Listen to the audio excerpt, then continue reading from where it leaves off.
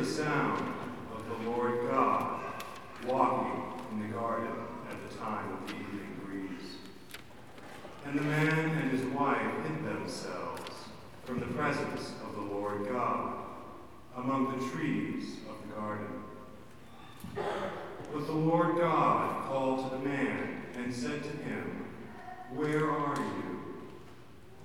He said, "I heard the sound of you in the garden, and I was afraid because I was naked, and I hid myself."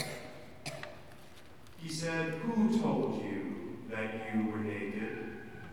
Have you eaten from the tree of which I commanded you not to eat?"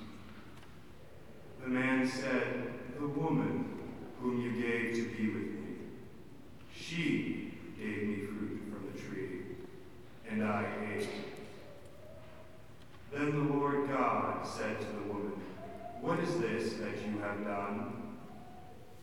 The woman said, "The serpent tricked me, and I ate." The Lord God said to the serpent, "Because you have done this, cursed are you among all animals and among all wild creatures. Upon your belly you shall go, and dust you shall eat all the days of your life. I will put enmity between